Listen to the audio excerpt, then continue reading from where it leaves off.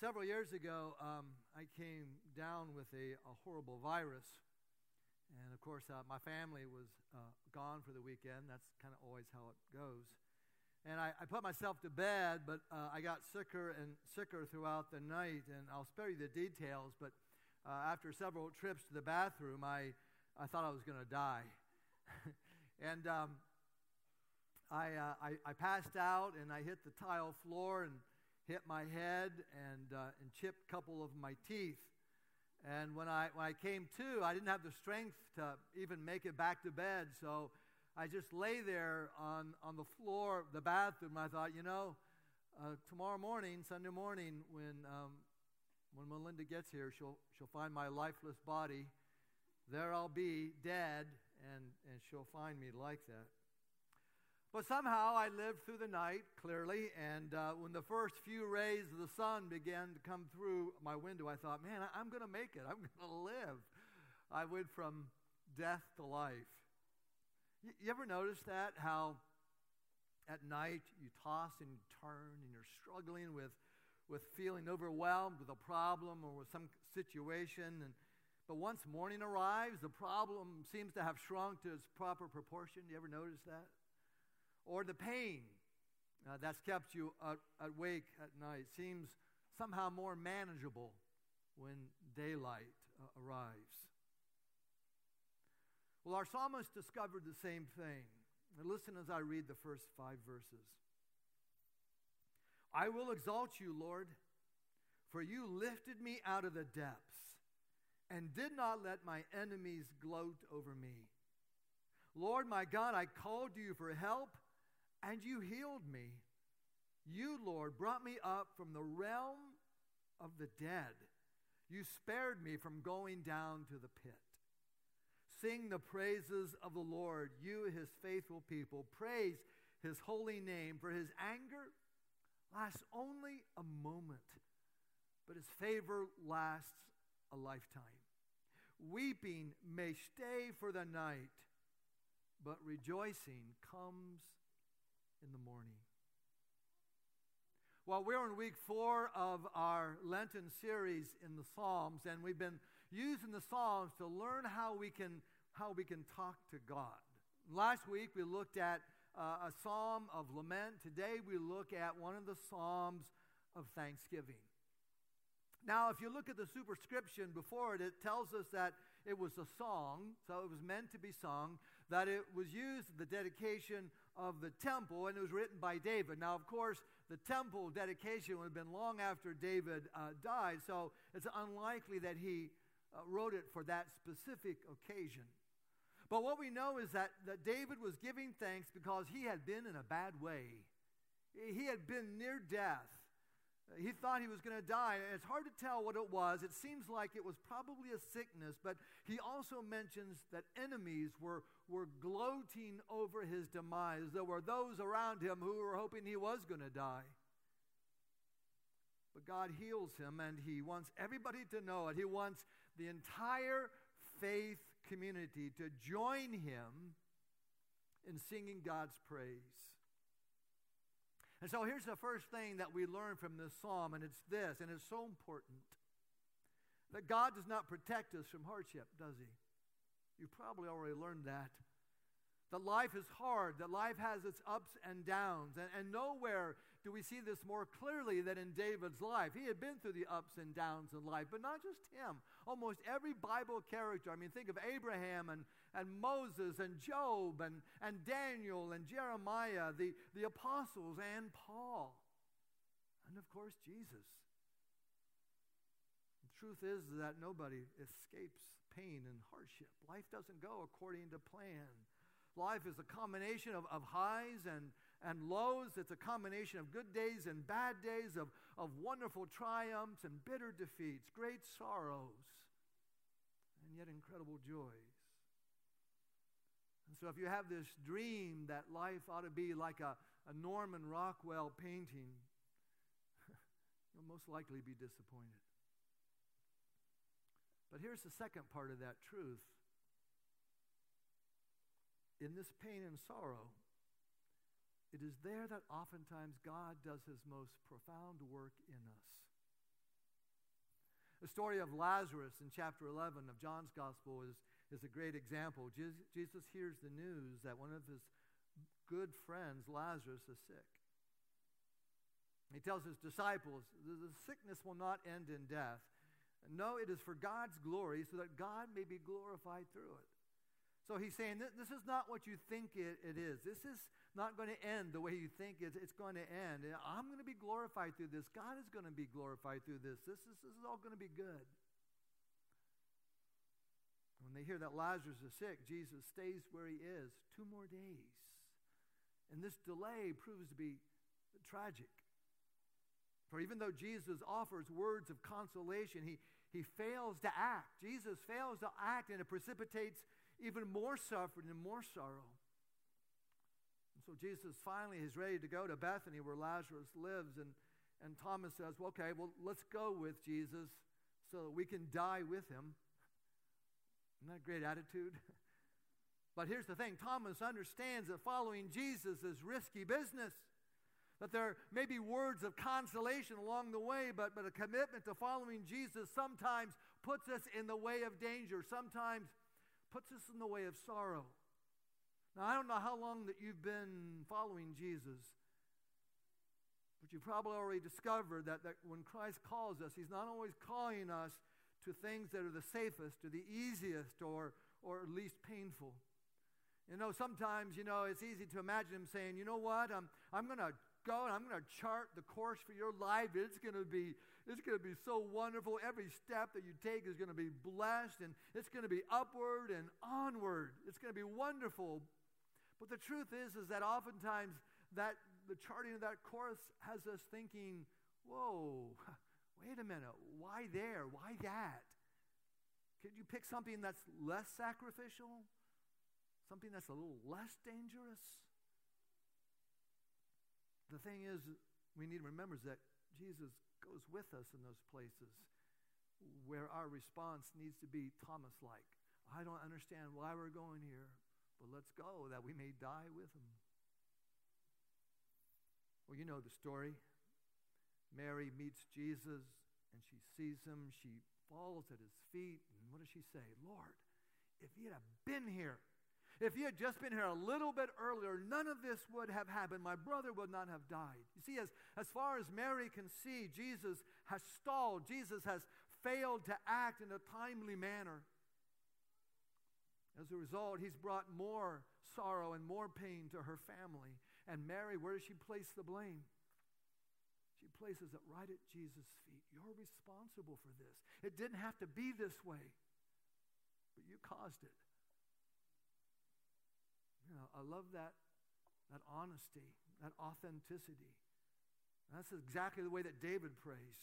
And he's not afraid because there's this level of intimacy that he's already developed with the Lord so that he can say, what was that about? Lord, if you had done this, if you had acted accordingly, if you had listened to my instructions, none of this would have happened. God, you botched it. You bungled it. And now look where I am. You caused this. Remember, it wasn't very long ago that Mary gets the high praise of Jesus because she's the one sitting at Jesus' feet. Remember, we told that story a couple weeks ago? She's the one who's listening. Martha's the grumpy one, right? Martha's the one in the kitchen.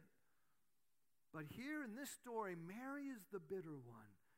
You see, there's a sense that the intimacy that we have with God makes us a little bit more vulnerable to disappointment with God. Mary is saying, I thought we had a different kind of relationship here, Lord. Remember when I used to sit and listen to you? I thought there was something implied in that intimate relationship, that closeness, that you were going to do whatever I asked you to do, and you were going to give me the desires of my heart. What happened here? Why did you allow this to happen? God, I thought you loved me. I thought you loved Lazarus. And John's gospel tells us that Mary bursts into tears. And here's how Jesus responds. When Jesus saw her weeping and the Jews who had come along with her also weeping, he was deeply moved in spirit and troubled. And so Jesus steps into the sorrow and he steps into the suffering of Mary and Martha. He's not standing aloof saying, get over this. Listen, I told you it was going to be okay in the end, so just buck up and cheer up. No, Jesus sees the grief of the sisters and the friends, and he steps into that grief. He begins to taste what they are tasting, and he begins to cry with them. Isn't that amazing? God in the flesh weeps. And not only does Jesus step into the suffering of others, he will go through his own suffering in just a few more days. Jesus experiences the very grief that he is observing. He's not standing apart from them. He's not standing aloof, because he knows that life can be so ugly and brutal and random. And so he says to us, I know what it's like. I went through it myself. I feel it in my bones. I'm deeply moved. I'm a part of your sorrow and of your pain because I've tasted it myself. Well, finally, he acts in the way that we hoped he would. He says, take the stone away and let him come out. And Jesus calls forth Lazarus from the grave. And now we see that Jesus enters our sorrow so that he might pull us out, so that he might bring an answer, so that he might bring us consolation in the midst of our sorrow. But the story's not over yet, because if you go to chapter 12 of John's gospel, something else happens I think is very interesting. The very next chapter, John's gospel says the religious rulers made plans to kill Lazarus. So just when you think you've gone through the worst, you've escaped the worst that life could ever throw at you, death, suddenly he's threatened with it again. These people want his head. They don't want him hanging around. I don't understand the mystery of that. But it's true. Yes, Jesus will go through this with us. He will bring consolation in a way that only he can do that. But if we are really intent on following him, we're not out of the woods until we get to our final home. We will continue to walk in sacrifice and risk with such a Savior. David discovers the same thing. Verse 2, I called to you for help, and you healed me. You brought me up from the realm of the dead. You spared me from going down to the pit. Just as Lazarus had to go through the realm of the dead, so did David, and so will we. In the second part of the psalm, David calls the community of faith to praise. To you, Lord, I called. To the Lord, I cried for mercy. What is gained if I'm silenced, if I go down to the pit? Will the dust praise you? Will it proclaim your faithfulness? Hear, Lord, and be merciful to me. Lord, be my help. For you turned my wailing into sackcloth, into dancing. You removed my sackcloth and clothed me with joy, that my heart may sing your praises and not be silent. Lord, my God, I will praise you forever. See, David discovered that praise is a weapon.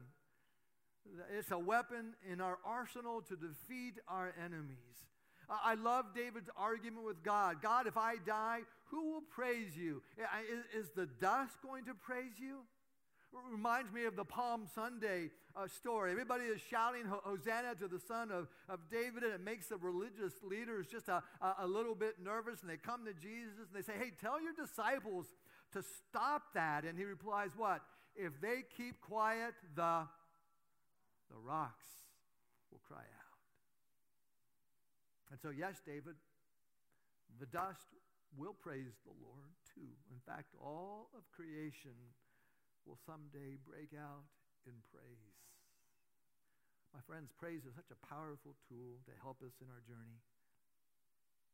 There's a great story in 2 Chronicles 20. There's a vast army that has come against tiny Judah and their king Jehoshaphat. 3 nations had formed an alliance: Moab, Ammon and Mount Seir. And their combined numbers, vastly outnumber little Judah. And the king is alarmed, as all of us would be if we face such an enormous crisis. And of course, the normal and human response would be to call your generals together and to count your chariots and to form a plan and maybe find an ally who would help you equal the odds. But Jehoshaphat does none of those things. His first response is to go to the Lord. He proclaims a national day of fasting and prayer, and the response is incredible. Everybody comes from every little village and town just to worship and to praise the Lord. And the king leads them in prayer, and he professes his belief that God is ruler over all, that God is the most powerful force in the universe. And he recalls the past when God made them a nation under the leadership of Moses. And he reminds God of the promise that he made to Solomon that when calamity came, that if the nation would come together and worship in the temple and cry out, that God would hear that prayer. And he concludes the prayer by confessing that there is no possible human help that's going to get them out of this situation. But he prays, God, our eyes are on you. And that's just the kind of prayer that God delights in. God loves to help people out of impossible situations. God rejoices when we acknowledge our helplessness. There's a great story in 2 Corinthians. The Apostle Paul has this thorn in the flesh. And he prays and prays that God will remove it. And God finally says to him, Paul, you know what? My power is made perfect in your weakness. So there they stand, men, women, and children, trembling for fear, silent and scared. And then suddenly the Holy Spirit comes upon a man named Jahaziel, and he speaks a prophetic word from God. Thus saith the Lord, do not be afraid. Do not be discouraged because of this vast army confronting you, for the battle is not yours. It's mine. And the people fall down in awe and adoration. Well, the next morning is the day of reckoning. Would Judah choose to trust God, or would they try to take matters into their own hands? Well, the armies form their lines, but the king does the strangest thing. He lines up the choir to lead the charge. I mean, the choir. He's got the sopranos and then the altos and the basses are last. And they're going to lead the charge into this army. And some guy in the bass section's like, hey, I don't have a sword. The king says, you don't need a sword. Well, I don't have any armor. Well, you don't need any armor. Well, how do you expect us to fight? Well, I don't expect you to fight. Then what do you want us to do? I just want you to sing. You're the choir. Do what the choir does and sing. Well, what do we sing? Here's what I want you to say. Give thanks to the Lord, for his love endures forever. That's all I want you to sing. And as the choir marches into the battlefield in worship and praise, something quite supernatural begins to take place. The alliance between these three opposing armies just begins to unravel. And before the choir even reaches the front lines, the Ammonites and the Moabites annihilate Mount Seir, and then they turn on each other. And by the time the sopranos reach the enemy, guess what? They're all dead. There is no one left alive. The battle has been won without a single blow. What a miraculous story, because it teaches us, my friends, the power of praise. It reveals to us how the supernatural power of God is released as we worship him. It makes clear that when we come against insurmountable odds, immovable obstacles, and impossible situations, the first thing we do, not the last, is to seek God in adoration and awe. I don't think we have yet to discover or to plumb the depths of what it means, what true praise and adoration will mean in our spiritual lives. You see, praise announces the glory of God. Praise announces the defeat of evil and death. Praise turns our wailing into dancing and it fills us with joy. Praise helps us deal with our fear of death. Praise will set us free. Most of us want to live here as long as we can. Truth be told, death makes us a little nervous, right? We avoid it, we disguise it, we talk about it in euphemisms. We go to the cemetery in the brown dirt, which will soon cover our loved ones we have covered with AstroTurf. But Psalm 30 is an antidote to that. Psalm 30 reminds us that God is more powerful than death. My grandfather was 90 years old when he died. He went to church all of his life, sat in a pew, served on the different committees. But he was a churchgoer. He didn't really know Christ. Never experienced the peace and the joy of the Holy Spirit. And his last few years were spent in a nursing home. And I can tell you that anxiety and worry and the fear of death characterized his life. And attempts to talk to him about spiritual things always ended in harsh words being exchanged. Until one day, my Uncle Don flew in from California to visit his dying father. And Uncle Don was a Southern Baptist, and he believed in the direct approach. And he said, Dad, do you believe that Jesus died for your sins and that you can live in eternity forever with the Lord? And Grandpa said, I'm not sure. He said, would you like to be sure? You know, Dad, you don't have much longer to live. Well, Grandpa couldn't really argue with that logic. And he said, yes, I think I would. In that moment, my uncle prayed with Grandpa what we call the sinner's prayer, just a simple prayer of confession and a prayer of faith in Christ. 2 weeks later, Grandpa died. But the change in him was absolutely remarkable. A man who fretted and stewed, a man who didn't want to really hear about God, most certainly didn't want to hear about death, was no longer afraid. That's David's story. That's David's testimony. That's what Psalm 30 is about.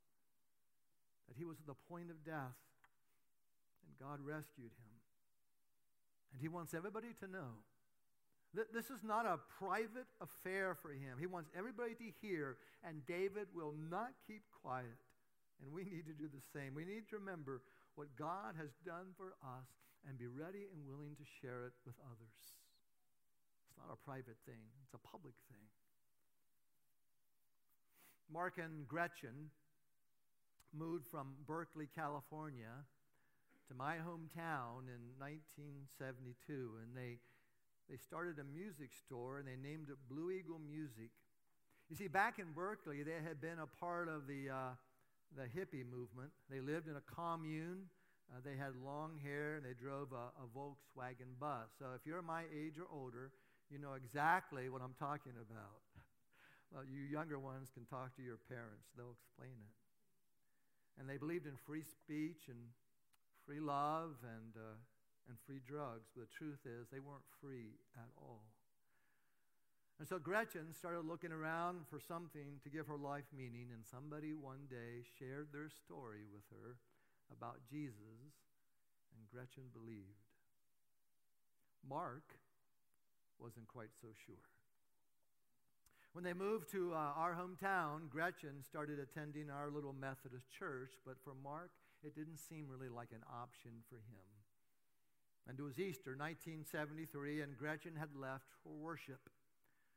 Mark decided that he would smoke a joint. But Gretchen had been pretty adamant since, as Mark put it, she was on her religious kick, that there would be no more drugs in the house.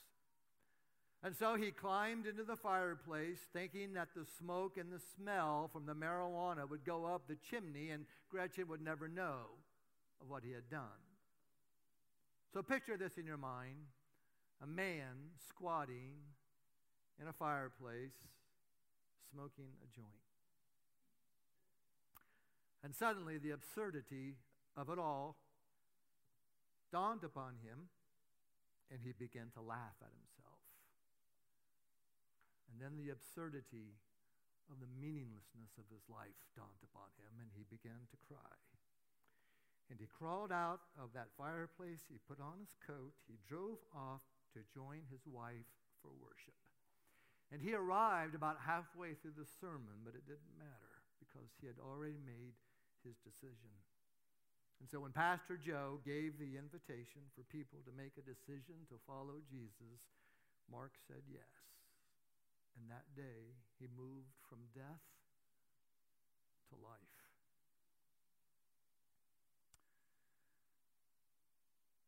What's your story? You see, the reason we share our story is so the other person becomes aware of what God has done for you. And they begin to think, you know what? If God can do that for Bob, if God can do that for Mark, if God can do that for Gretchen, maybe he can do it for me. If that's true for you, maybe that can be true for me as well. You see, what I think people are dying to hear is authentic stories of personal and spiritual experiences, of longing to find meaning in life. Stories of hope in the midst of distress, where God enabled you to hold fast in spite of evidence to the contrary, where you were near death, but God brought you back from death. They want to know that they're not alone in the universe, that there is a God who will be with them in their pain and in their joy. That's what people are looking for. Maybe you're looking for that today. Maybe you've been looking for something to give meaning to your life, and you haven't been able to find it.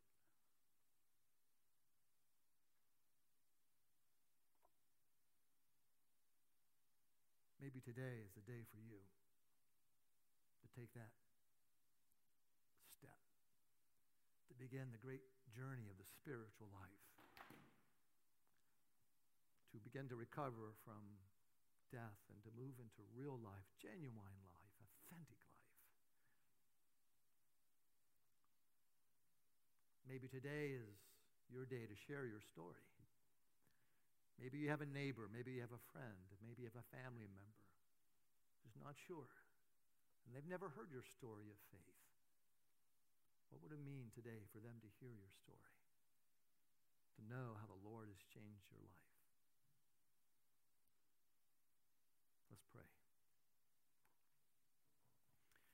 God, we thank you that you are with us through life's challenges, and how over and over again, God, you bring us back from the grave, you bring us back from death, and you give us that real life.